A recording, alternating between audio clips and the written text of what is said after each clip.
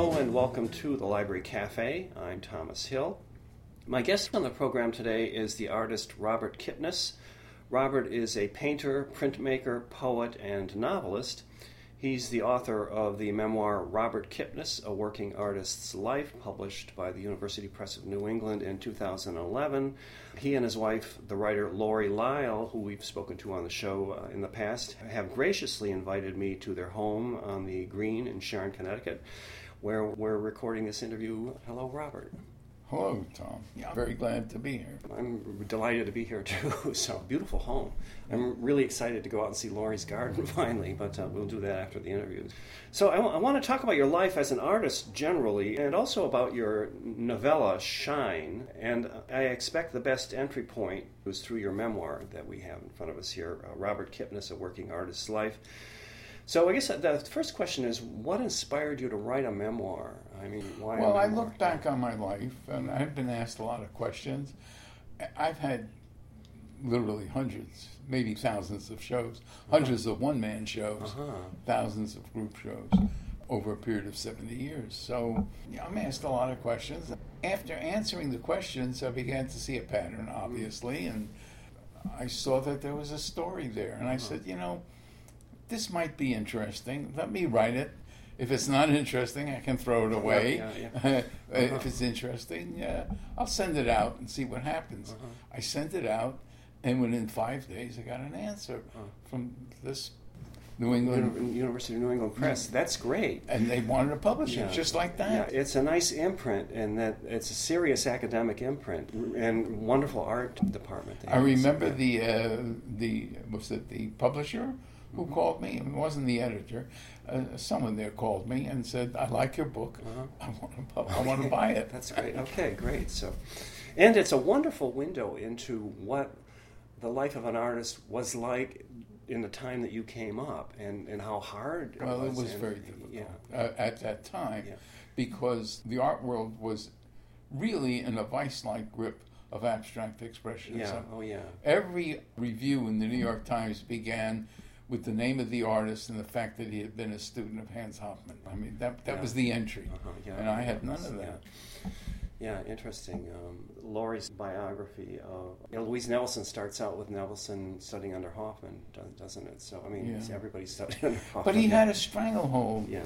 All his students were selling and exhibiting, and all the curators thought he was the cat's meow. Yeah. And I thought he was the other end of the cat.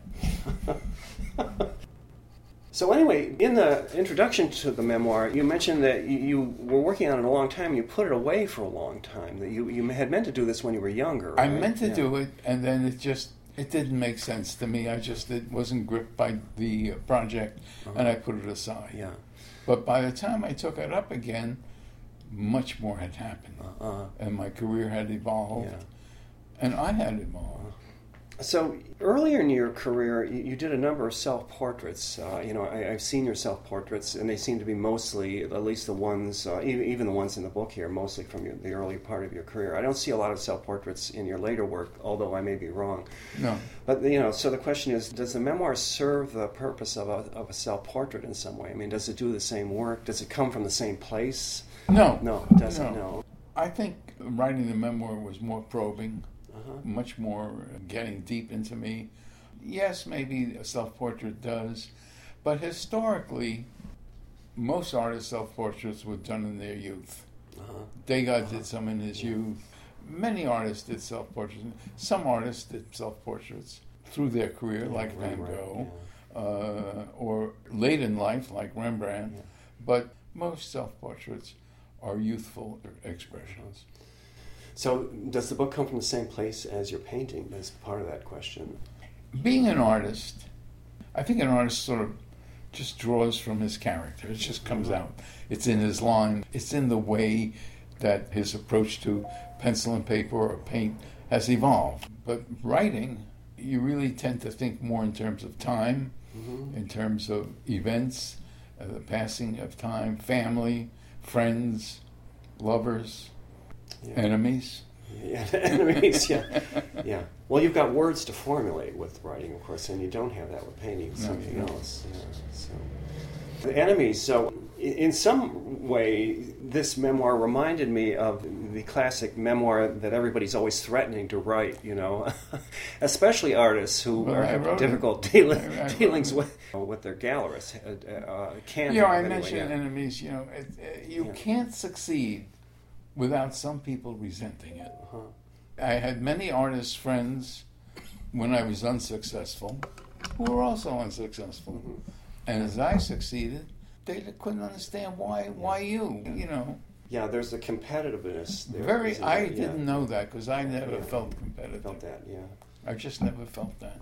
You mentioned in the introduction to the memoir that time has allowed you to see events in perspective, essentially, where you couldn't see what was happening when things were actually happening, but with time, you do see patterns.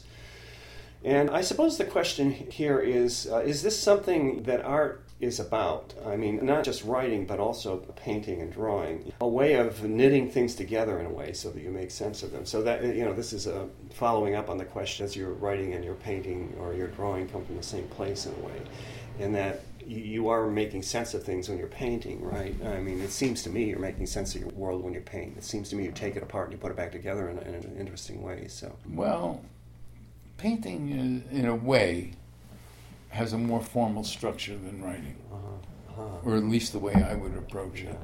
And, you maybe if you're an abstract painter, it might not seem as clear, but I have something that I want to portray. I'm very moved by what I see. I'm very moved by the experience of seeing, of perception, visual perception. It triggers emotional perception, emotional experience. So painting is very complicated. It's not just a picture. And of course, to take up a life as an artist, nobody wants you to. Nobody's asking you to. The world isn't waiting for you. Well, your parents were both artists, however, so they were didn't commercial artists. Commercial artists, yes. My father did the layout of the Sears Roebuck catalog. The hard goods were done in Chicago, and the 2/3 of that big catalog was done in New York. The photographers had to be put in the book in a form, and so it had to be laid out, it had to be designed. The book had to be designed so that the photographs would fit, and so the photographer would know what to do. There were 3 major photography studios that did the Sears Roebuck catalog. There was Warsaw, Pagano, and Becker. And they all wanted to get as many pages to photograph from the Sears catalog as possible. My father was in charge of deciding, among other things, which studios got to photograph which pages. So I wondered about your subtitle, Working Artist's Life. Your parents were both working artists in that way, and they were commercial artists. Well, they were commercial artists. Yeah, they were commercial artists. My father thought that the idea of my becoming a fine artist was sinful. It was wrong, and he disowned me. He not only disowned me, but while we had some sort of reconciliation, many years later when he died, his will stated that where the word children appears, it should not include Robert Kipniss, because he had children from another marriage, a subsequent marriage. And they received everything, and as so often happens with someone who didn't earn the money, they blew it. This one guy, my oldest half-brother, blew it, and he's now working as a bartender in Seattle. You, however, developed a work ethic really early on. That's a really important part of this book, and it's an important part of your story as an artist, wasn't it? Yeah. And it's a beautiful part of the book, honestly. I mean, I'm glad. I'm glad you sense feel you that. Have of, even if it's something simple like making salads in a restaurant, or I did that. Yeah, and there was something else that was while you were in college, you were working at a job where it was really hot in a restaurant. I remember those are awful jobs. Yeah. And of course, when you have no skill, that's the kind of job you get, dishwasher. But I could sense the joy you had in being able to feed yourself and find a place to live and do it all on your own. I had a little apartment in the basement of somebody's home, a retired couple's home, and I had my own separate entrance to the basement. It was just it was really next to the boiler, next to the furnace. Anyway, it's an interesting part of the book, that sense I'm that glad. you have there. Thank you. And not a person to blow everything that somebody else has given you, anyway. But anyway, your parents then didn't encourage you, did they? And from what I can tell, those passages are part of what make the book interesting. They read like a Dickens novel to some extent. I mean, interesting, yeah. Especially your recollections of your childhood. A lot of verbal abuse and distance and beating. Your father's angry. Well, you describe it as his always having his jaw clenched. Yeah. Which is interesting. It's a visual image. He's a very angry guy. Brings that, He was also very small. He was stunted because he grew up in Paris and they were very poor. His father was a union organizer and he would disappear for weeks at a time. So he grew up deprived. His mother took to the streets to feed the children. Yeah. And it was... he had a harsh life. He had a very harsh life. So I think that he was very much a better father than his father. But he wasn't a good father. No. But he was better. Yeah. He fed his family. He took care of his family. And when I became an artist, my father not only resented it, but he was very envious. He had wanted to be an artist and felt that he couldn't. And when he retired after 40-some years doing commercial layouts, he really didn't do commercial art. He was a layout director. His work had nothing. It was just vacuous. It just didn't go. It was. I think it was disappointing to him too that he couldn't get into it because his early work was more interesting. Well, was he excited at all for you when you were having these big shows and openings in the city? Or? His comment to me was, "You should be very proud of yourself." I said, "Why?" He said, "Nobody ever gave you anything." And I said, "I noticed." Well, it's true. We never really got along. We never got along. He was never kind and loving. He was to his second family. Well, that's just it. You get a sense that this is a harsh place for a kid to grow up, and you remember it really well in that way. So how do you become such a kind person? Is it the art? Is it nature? I mean, where does it come from? Maybe your mother, some side of your mother there? Or 4.5 years of very deep psychotherapy, 4 times a week. 4.5 years, 4 times a week, with a brilliant psychotherapist. I mean, I knew I had problems. I had previously seen a psychiatrist, a Freudian psychiatrist, who did very little for me. I got nothing out of that. But then I was sent to this guy, and he was a Hungarian, Joseph Giameschi. And every time he felt I really understood a point he was trying to make, he would look at me and he'd say, "Your Hungarian's improving." A Freudian, it reminds me of that Woody Allen joke is it Sleeper, when he's fallen asleep for 200 years and he wakes up, he's been cryonically frozen. He wakes up and he finds out he's been asleep for 200 years and he's looking around to see all the things that have happened. He's in the future now. And they tell him he's been asleep. And he said, 200 years? If I'd been going to therapy all this time, I'd be cured by now. So how does art then come into your life? Not through your parents so much, but it's there, isn't it? Something that... Art? Well, I was a literature major. I wanted to be a writer. I wanted to be a poet, actually. And I was, in my senior year, I was at the University of Iowa. I transferred there from Wittenberg. After being told to leave Wittenberg, I came to Iowa. Yes, so you escaped New York to go to Wittenberg in Ohio. Right? And then I went to Iowa, and I was just filling out. You need 24 hours in English for a major. I graduated with 48.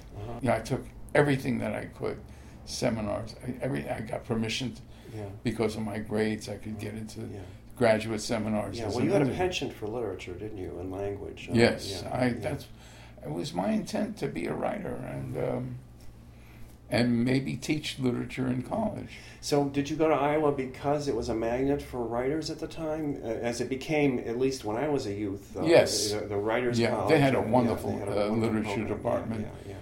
Really wonderful. I mean, I remember studying with John McGalliard, a one-year seminar in Dante. It was just thrilling because he was a great scholar. He was, there were many. Baldwin Maxwell taught Shakespeare there. It was another one-year seminar. It was very nice. Yeah. It was to me, I just drank it up. And then my advisor, when I was registering for my senior year, he said, well, you can't take more literature courses. Take something outside the department. So he handed me this big, thick catalog. Accounting, no. Art. Yeah, well, okay, art. It was just alphabetical. So anyway, you went to Iowa, and then you decided on art by happenstance. But alphabetical. Yeah, it was in the catalog. So I took a course in painting, and my guidance counselor said, wonderful. It'd be very good for you. So I went to the art department, got a list of materials to get. I got them. I set up them on an easel in the painting studio at the University of Iowa, and I started painting. Now, and boy, I just started painting. So had you drawn or done anything up? I'd always drawn. Yeah, that's what I thought. When you were a child, I always had a talent for drawing, and I always loved doing it. So here I was painting, and so someone said to me, Kipniss, what are you going to do with all those paintings? Because they were really stacking up. I was painting on masonite because it was inexpensive, and I had maybe 120 paintings there, and everyone else did 2 or 3 paintings a year. And here I had a real stack of paintings. So I just looked at them and I said, oh, I'm going to have a one-man show in New York. They all looked at me like I was crazy, and they walked away. And I said, why did I say that? I really felt embarrassed. So came Christmas, or maybe it was Easter. By that time it was Easter. I took some paintings under my arm when I came home for the Easter vacation in New York, and I went to 57th Street to see if there was anyone who'd be interested. I had to do something because I had said I would, and I don't want to. So Yeah. And lo and behold, the gallery took me on and gave me a show. So was that the 57th Street Gallery? Yes. So it was... the heart of the world. Famous, famous place to exhibit. And so I had a show then. And it was a one-man show just starting out? It was a one-man show. Well, that's astonishing. So, and they sold paintings. And I got reviews in the New York Times, Herald Tribune. And then 2 years later, I had another show at a better gallery on 57th Street. Even so, it wasn't all gravy, was it? It wasn't an easy life. Well, I wasn't making enough money to support myself. Yeah. That's for sure. Yeah. And you had to actually ordinarily carry your work to the gallery and show it to them because in those days they didn't use, of course, 35mm slides. Well, they or did. But I wouldn't do that. Yeah. Because it was my intuition. It was my recognition of the situation that if you sent slides to a gallery, they had a secretary who opened it up, looked at them. If you gave return postage, they returned it to you. If not, they threw it in the garbage. Yeah. And I said, I'm going to go in with paintings. And I would walk into a gallery, and they'd see me with my paintings. And they'd roll their eyes. And I'd say, would you like to look at my paintings? And they would say no. And then I'd put them against the wall. And what happens? They look at them. They don't want to look at them. But if you put the paintings against the wall, they look at them. Well, that's interesting. Good salesmanship. Wait a minute. I did that twice a year. Every 6 months I did that. I spent 2 weeks twice a year going to hundreds of galleries. I literally, because I didn't know one gallery from another. After a while, I could see there was the difference between galleries, and some galleries made no sense. But I went to galleries that I had no business going to, like Leo Castelli. And he looked at my paintings, and he said, that's not for me. He says, but I like them. They're very nice. And he sat on the floor for 45 minutes. We sat on the carpet, and he was discussing my painting. I didn't know who Leo Castelli was, but now I do. And that was quite an honor. But he directed me to a gallery, which immediately took me on, and where I had a show. And it was my third show, but the first 2 shows this really made a dent. This put me on the map. And my career was begun. I began to sell to museums, blah, blah, blah. All that. So your upbringing seems to have made you self-reliant, and what was the effect of this on your formal training as an artist? Yeah, well, I didn't have any. You didn't have any. No, you're self-trained. I know. I mean, I decided to take, I'd always done some drawing. Never painted, really. And then I took that course as a senior, and I started painting. Yeah. Oh, I'll never forget this. So the teacher, a nice man, Stuart Eady, he came around and he said, "That's very interesting. Let me show you something, Kipniss." And he picked up my brush, and I grabbed his wrist with my hand, and he was an older man, I could feel the bones in there. Yeah. And his eyes went like this, really big. And I said to him, I whispered, I said, "Tell me anything you want, but don't touch my work." Don't touch my work. Now, I was a kid. I was 19 years old. In an art class. In a university art class. And he couldn't understand that. But within 6 months, I had a one-man show on 57th Street. So how did the school respond to your one-man show? Were they excited about it? Well, that's very interesting, actually. We have a student who's got a show in New York. Yeah. Well, my teacher, Edie, shook my hand and said, "Congratulations. Oh, good. You're going to have a nice future. I really congratulate you." Lachey, also James Lachey taught there, he went to the chairman of the department and said, "We have to make a rule that students cannot have professional exhibitions." I mean, he was a real schmuck. He was a jerk. And so there was a lot of controversy about it, which I didn't care about. Yeah. What does the controversy have to do with me? That's them. Yeah. That's them discussing this among them. It doesn't have anything to do with me. Yeah. I'm making paintings and I'm exhibiting and I'm making a few bucks. Yeah. So, do you have any feelings about art school generally? I mean, art education? Well, it was my intent to get an MFA, which I did, and get a job teaching because I didn't know how I was going to support myself. I was in a class of 22 or 24. Everybody got a job except me. I was the only graduate, and I was the only one who had had professional shows, one-man shows in New York City on 57th Street. None of them had had shows. Yeah. I was a real professional, a young professional, and they were academics, and they got hired. Yeah. They got good references. Well, I see teachers of art. They got hired. So that's what they were doing. Art schools. Training people to be teachers I mean, of with art. an MFA, in those days, there was no PhD in this field. Yeah. And so with an MFA, that was what they called a terminal degree, and you could get a job teaching in universities and colleges. Yeah. And they all did, every one of them. Except me. Well, you should thank your lucky stars you didn't go that route. Well, that's true, isn't it? Yeah, it is. It's true. Yeah. And years later, many of them would write to me asking them for help in getting galleries in New York. And I wrote back and said, "There's nothing I can do.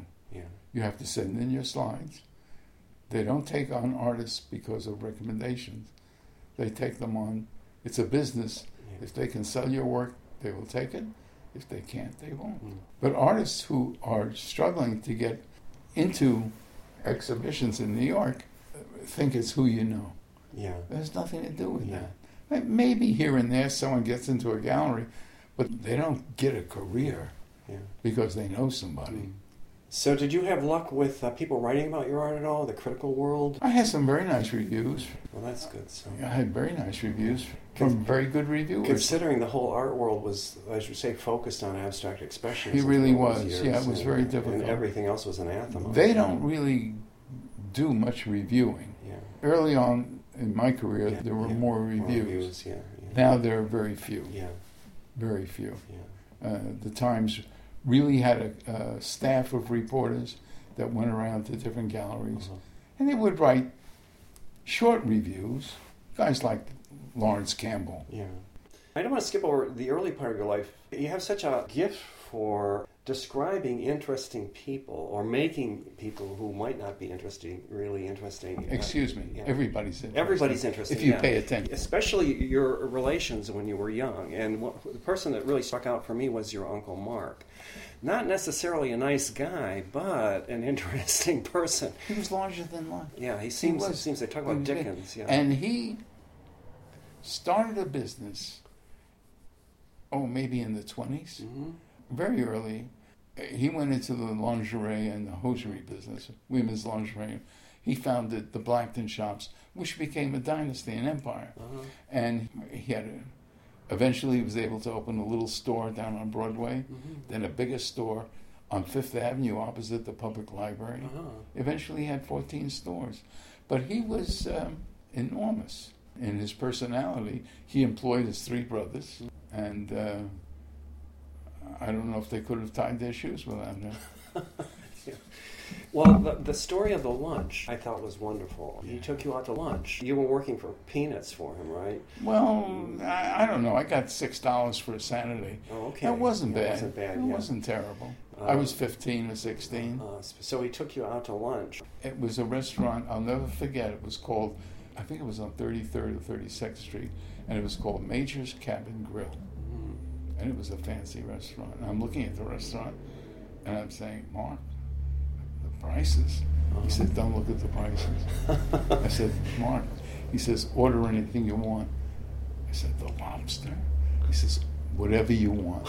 I ordered the lobster. It was $5. He took it out of my pay. At the end of the day, you didn't know I didn't know. I didn't know you weren't being treated to lunch. He took it out. I thought he was treating me to lunch. He took it out of my pay. I got $1 at the end of the day, and he called everybody in the family. He called all my aunts, called my mother, and everyone thought of me as just that greedy little pig. I was that greedy little pig. And I said, well, I paid for it. I paid for it. Yeah. I mean, I just couldn't understand. So the next week he asked me out to lunch again. I said, I can't afford it. He said, no, I was just teaching you a lesson.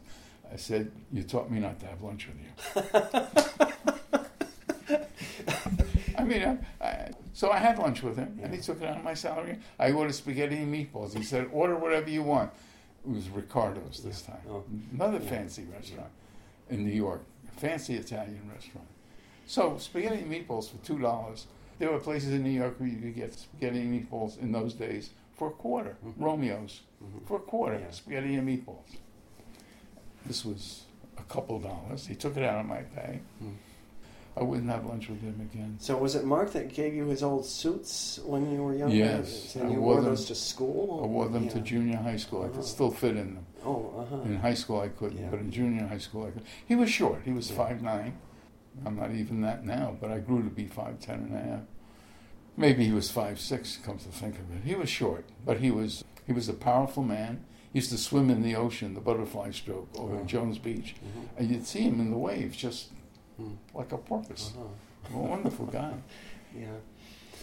So you went off then to Wittenberg and got away from it all in a way. And your writing about that, it reminds me a lot of the paintings you used to illustrate the town. I suppose it would. But it seems almost a pastoral experience, the way you describe it. And for me, I went to school also in a rural Midwestern town, Central Michigan University in Mount Pleasant, Michigan. And the way you describe the town that Wittenberg is in, is it Springfield, Ohio? It is. Mount Pleasant's much like that, and that the residential areas, there are no driveways, but there are alleys behind the houses. Correct. And there's something about those alleys that just draws you into them. You know, you want to walk back and forth on the alleys. I went back there years later and sketched them. Tree-lined avenues everywhere. When I went back, it was like walking through my paintings. So I had retained all that. Yeah. So then when I was there, I actually did some drawing, and I did a whole series of paintings, of Springfield paintings. And then your painting, it really, for me, has a sense of place about it, even if they're imaginary places, which I don't think they are. Well, no, but later they became so. But you have a way of distilling the essence of a place into a visual thing. Yeah. And it has a feeling about it for certain, doesn't it? Hard to say what it is about your work there that makes it what it is. I suppose I did come up with that question, what makes a Kipniss, because I think I could pick one of your paintings out if I were to just see it and not know it was one of yours. Or well, one of I'm your an prints. artist like most developed artists. I have my own style. Yeah. I developed my own style. I didn't do it purposely. It just evolved as I worked. And it seemed very important to me that I had an idea of what I felt about the experience of looking at the world. It was very important to me. And I felt that if I could convey that, it would touch a chord in other people. Because what I experience, what any artist experiences looking at a landscape, is related to what other people feel looking at the landscape. They may not be able to express it, they certainly aren't able to paint it or draw it, but the artist puts it into a plastic form, and he organizes it, and he can give it a personality, his own personality, and if it's strong and intense, people will want to own it. Well, they obviously do, because your work, it seems to sell itself. I mean, you seem to have really sort of arrived as a visual artist some time back. And it's the force of the art that does it, isn't it? It's not your salesmanship as much as good a salesman as you were back in the old days. I don't know if I was much of a salesman. Well, putting your paintings out so people had to look at them. I sold myself to galleries. Yeah, exactly. They had to sell my work to the other public. People. That's true. Yes. I mean, I never really sold my work. I never really actually was paid money. Yeah. The gallery sold the work and gave me. When I started out, they gave the artist a third. Then it became half. And if you get to a really big-time gallery, which I had a few of, they take 60%. Well, your relationship to your gallerists and the things you have to say about galleries is very positive on the whole, which I find people who are real artists do tend to see what goes into the galleries. They don't feel they're being robbed. Generally, and they're working to help me. Yeah, they are. They're in business, and they need to make a living, and they need to find artists whom they feel they like and can sell, that they can talk about. Yeah. Apart from your sense of place that comes through in your paintings, in your writing, you have a nice sense of people, and especially your gallerists. It seems to me. Well, there were gallerists I didn't relate to, and I didn't stay with them. Yeah. I mean, I stayed with galleries that I had a connection to, a personal connection to the owner. The Werners, and then, of course, Carl Lund you write about, Murray Roth you write about, people that seem to help. Well, those are three that were very important in my life. Yeah, I mean, Carl Lundy was the first one. He was the first gallery that I went around to and put paintings on the wall, and he said he would take them. And he was very, very, very good dealer for me. But even with the support of these galleries, it became some time before you were able to support yourself as an artist. So you took jobs such as the job you had at the New York Post Office? Unfortunately, I lost my job at the post office. The condition of my being hired to work evenings at the post office was that when a full-time daytime job opened up, and my name was next on the list, I had to take it or resign, because it was a real plum to get an evening job, because it paid so well. In those days, it paid. I remember getting $2.60 an hour, which was a fortune. So you were a mail sorter, right? That's correct.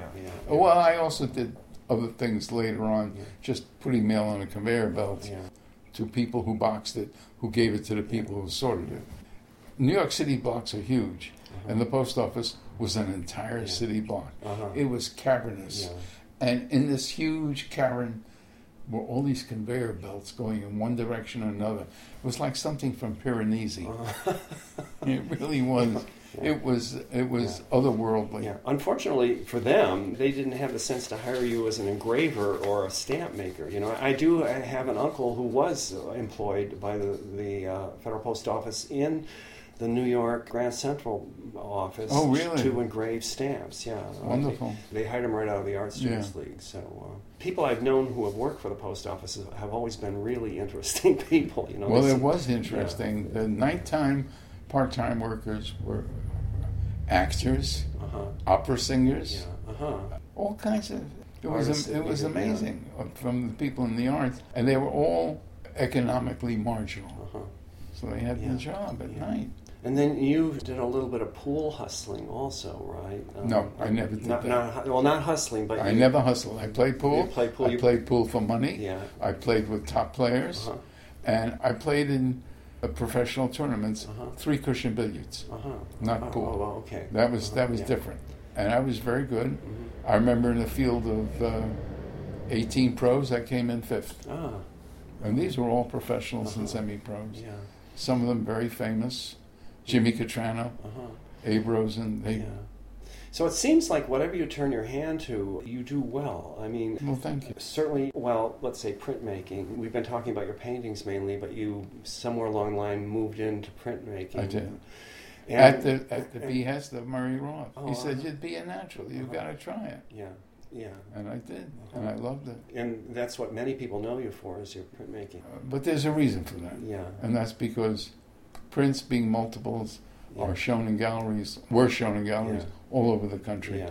I think at one time I had 51 dealers, and there was no consignment. They bought them.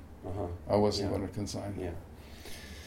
Was there a Chicago dealer that used to do sort of a massive business? Massive. Yeah. He had 14 galleries. Oh, okay. Merrill Chase. Merrill Chase, and you were a client of his, right? And he was a dependable source of money. Oh, yeah. He was incredible. And he bought everything that he exhibited and sold. Yeah. He owned it. Oh, he did, okay. So he bought it in bulk. And you don't like to think of it, you know. He'd come to my studio and he'd buy everything. I mean, I wasn't a factory. Yeah. This wasn't mass marketing. Yeah. But he'd come from Chicago every 2 months or 3 months and buy everything. Yeah. If I made prints, he bought the whole edition or half the edition. He bought a lot of work. Yeah. And, you know, I was able to move out of the slum. I was living in a slum, and I was able to move out. A semi-slum, really. It was... So then you didn't become a well-known poet right away, of course. I never did. You never did, no. And that's as difficult as becoming I was hard-headed. A named artist. Yeah. I kept sending volumes of poems to publishers, and they kept sending them back. Yeah. I didn't have the willingness to submit individual poems to magazines, literary magazines. Yeah. I just didn't want to do that. I wanted to publish a volume of poems. In the old days, you had to get published in magazines before anybody else. Yeah, I didn't know that. Now it's different. Now is it? You can self-publish now. Yeah. So I have friends who are poets who really only come out in book form in collections. They have small presses. I have a volume of poetry upstairs. But in the early days, you couldn't just publish a book and have anybody pick it up. No. So. But then you also have a novella or a novel that you just published recently that our friend Sean published. Yes, for he you, did. Shine. And I wonder if you talk about doing things well. I was really impressed with that work. Were you and I'm really? a literature person. So. Well, that's very nice. No, very impressed. As impressed as I am with your visual art, honestly. You know, I thought to myself, geez, this guy's really got to start turning these things out. I wish I had had a mainstream publisher. It might have gotten some attention. It didn't get much attention. No, Sean's good at publishing things, but not good at marketing things. You know. Zero. But this struck me like Steinbeck's Pearl. It's the same kind of story, honestly. And I don't know if you're familiar with that story. Yeah, I am. I'm flattered. It has the same kind of sense of what it means to actually not have anything. You know, the characters are poor, very, very poor. Yeah. Shoeshine Boy and his crippled father, really having to live by their wits. And that means you have to see things, and you have to understand things, you have to know how to read people. And it's the same thing with Steinbeck's Indians, in the Pearl there. Very poor, but really canny when it comes to perception. Really almost as though you have to be an artist just to live, you know. And anyway, it's a wonderful book, and probably based to some extent on your own experience, right? Not that you ever had to shine shoes. Oh, I did. Oh, you did? Oh, you did? Oh, okay. I did. Well, that's interesting. Yeah. I did. Yeah. I grew up in Forest Hills, and which is where it takes place, I think. Yeah. And at Continental Avenue and 71st Street, young people would congregate smoking. Mm-hmm. It was a new thing to smoke, you know. Yeah. And there'd be a shoe shine boy, and these high school kids, you know, posturing with their foot up on the shoe shine box and smoking, and, you know. It was quite something. Anyway, I really liked the book. I read it twice. Really? Yeah, I did, yeah. One thing that struck me about it, because I went back and read The Pearl again also, was that Steinbeck's Pearl, in his first edition, he has Orozco do drawings for it. He illustrates it. And I know you've done that kind of work as a printmaker, illustrating poetry. Yes. So it occurred to me, maybe you publish a new edition with drawings. I don't know if that occurred to you while you were writing the thing. It did. Because it seems like it would lend itself to it. It's not the kind of drawings I would want to do. That's not your, okay. No, yeah. I did the Rilke book, which was very nice to do. Yeah. And I did a... Emily Dickinson. Yeah, I did the Emily Dickinson. Famous edition it is, that with your nice, with your nice illustrations edition. in it. Yeah. They're not shine, so... no. Yeah. Well... You can think about it. I would do it if a publisher approached me to put out an edition with illustrations. I would do it. Okay. But I'm not doing any more publishing. Yeah, no. So, Wittenberg, you got kicked out. Yeah, I did. So I was politely asked to leave. And this wasn't like Edgar Allan Poe for getting drunk and never showing up for class, right? There were two guys who went on to good careers. One is a reporter, one is a civil service ambassador or something. And there was a lot of unrest about the food in the dining hall, and they were conducting an investigation. And I passed them by one evening while they were working on writing something up about the mess hall. And I said, what are you doing? They invited me in. I made suggestions.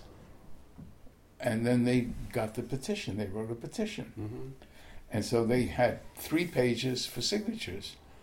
And one signed it near the end of the petition, and one signed it sort of in the middle. And I said, no one's going to sign it. Yeah. If you don't sign it, someone's going to sign it on the first line. Yeah. So I put my name on the first line, and that got me thrown out of Wittenberg. Yeah, for complaining about the food, basically, or asking. Well, the president came to the dining hall.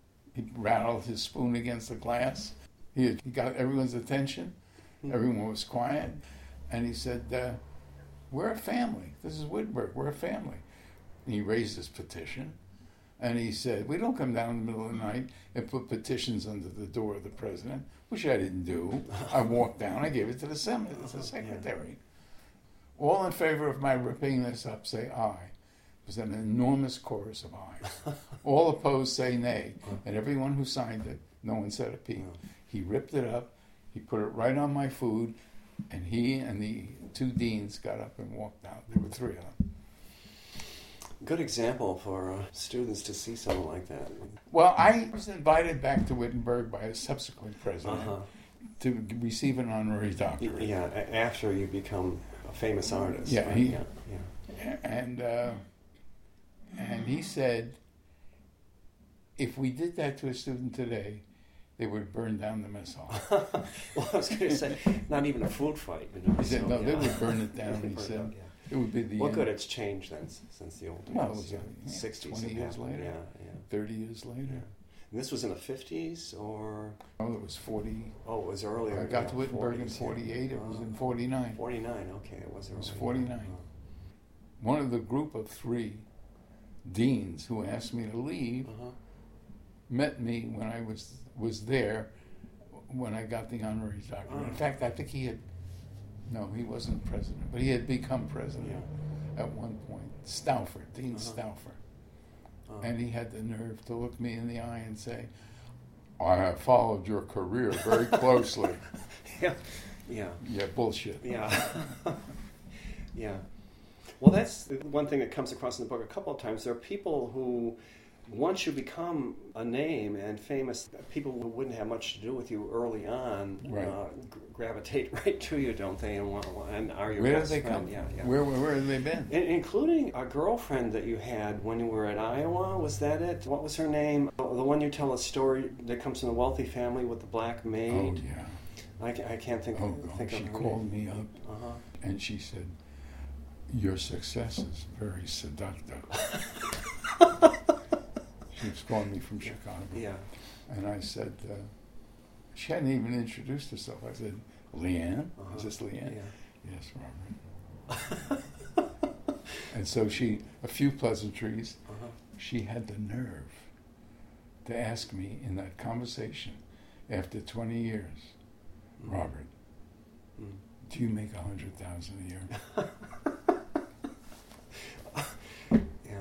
And this was at an opening she called you, right? You were at an That's opening correct. at the time. That's So correct. she wanted you to leave the opening and come see She her. wanted Yes. me to leave the opening. I said, "I can't do Yeah, that." yeah. That's so funny. And then the circumstances for when the breakup itself, and this is classic. I mean, really is. If you tell the story of your visit to her home in Chicago to meet her parents, and what that was like, and how It the was break occurred painful. early on. It was her father and mother they didn't want me around. Yeah, well, you were an artist, a budding artist. I was poor. Yeah.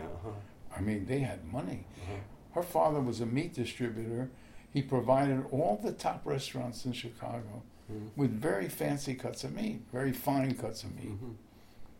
But they didn't take to you well, and Well, the poverty really upsets wealthy people. Yeah, but Materialistic wealthy Yeah. people. the mother says something to the effect that I know about you, right? I mean, Oh, it's, God. I know what your secret is.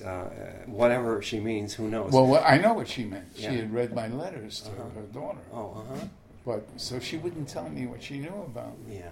And I looked at her, and after a few minutes of "I know all about you," Uh-huh. what do you know?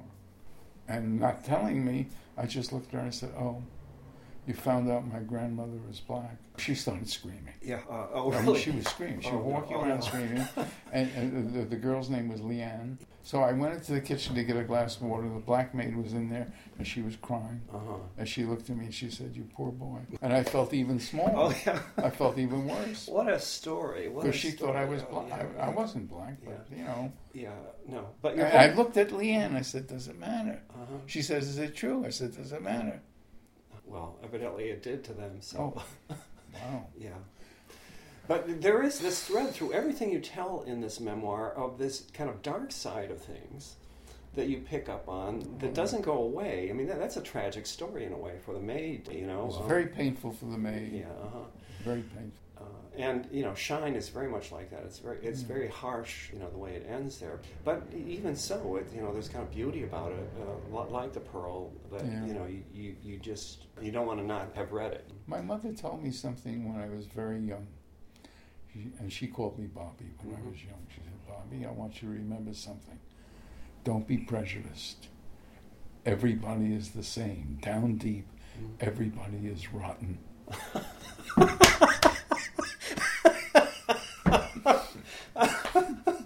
That's perfect. It's just what I meant there. It's just what I meant. You do see the dark side, even in your art, as I do. But that's a in true some story. way. Yeah. But it sums it up perfectly, you know. It really It does. sums I mean, it up. that was. Yeah. She was very cynical about everybody. So you don't have great expectations, and I get that sense from you right from the beginning. And actually, in your self-portraits when you're young, you know, you look at our portrait of someone, and you think, well, how would I get on with this person? And I look at your self-portraits and I say, this is not an easy guy to know. No, let me put it differently. This is not somebody who suffers fools gladly. No. And of course, I always feel like I'm a bit of a fool, so you know that makes up. But anyway, that there's a serious side to you, and like almost a straight man side. Although everything you write has a comedy about it, actually, in some way too. I mean, life. the irony, life, yeah. Life. And the years, Yeah. I suppose, you get a little distance, and you can see. It was very hurtful to me when my father disowned me. and disinherited me. Yeah, how could it not be? So now it's as though you're living in one of your landscapes here in Laurie's garden. It's beautiful, It's yeah. beautiful. And she's a wonderful woman. Well, she's, I have to say, a consummate biographer, an artist when it comes to that, that genre. I'd like to write another book, but I haven't. You know, I wrote this. I wrote Shine. Yeah. I really enjoy writing very much, but I don't. I paint every day. I draw. I work on copper plates. Yeah. Well, it surprised me because I thought maybe, something is so squeezed out, but, it's a literary work. I know when I'm reading literature immediately on the first paragraph, Thank you. Yeah. So it's... I like the opening. Yeah, me too. The whole thing really draws you in. It moves quickly. Everything about it is essential, like Poe's dictum there, that you don't put something in that doesn't mean anything, because it isn't going to be part of the whole. So you write poetry also, so maybe that's part of that, because there's a poetic form to the novel. Are you interested? I would give you a book of the poems. Oh, yeah. If you'd like to have it. That would be great. Yeah, what happened was that I had all these poems, manuscripts. I never published any. And then I just went through all of them and edited it, and someone published a book. I like them. Yeah, I like them. So have you got anything on the hopper now? Are you working on any projects visually? Well, I'm always working. Yeah. I work every day. I've all my life. I've done that. I just concluded having 3 works in a show at the Metropolitan Museum, which was very nice. And that was the Techniques show, right? It was. It was a drawing, a plate, and a print from the plate. And that was nice. Yeah. What happens is that I have a lot of work, really, in a lot of museum collections. And when the curators put up a show, they look through their archive and see what's pertinent to the theme of the show that they've decided to put on, and they draw from their archive. And so I'm probably in a lot of shows that I don't even know about. You're there, yeah. But I know that I've been in many hundreds of group shows. Yeah, you've had major one-man shows also. I've had right? 30 major one-man shows one in New museums. Orleans, it was really a blockbuster. That was huge. My God, I had 100 pieces there. Yeah, I saw the video of your talk with the curator there. Very nice man. Great interview. It was a good interview. Was it good? Yeah, it was, yeah. Came off well. He's a very good guy. Dan Pearsall was the curator. Thank you, Robert, for appearing on our show today, first of the semester this year, to talk about your book, Robert Kipniss, A Working Artist's Life, published by the University Press of New England in 2011. Thanks very much. And thanks for the invite into your thank you for coming, and I really appreciate your interest. Okay, great.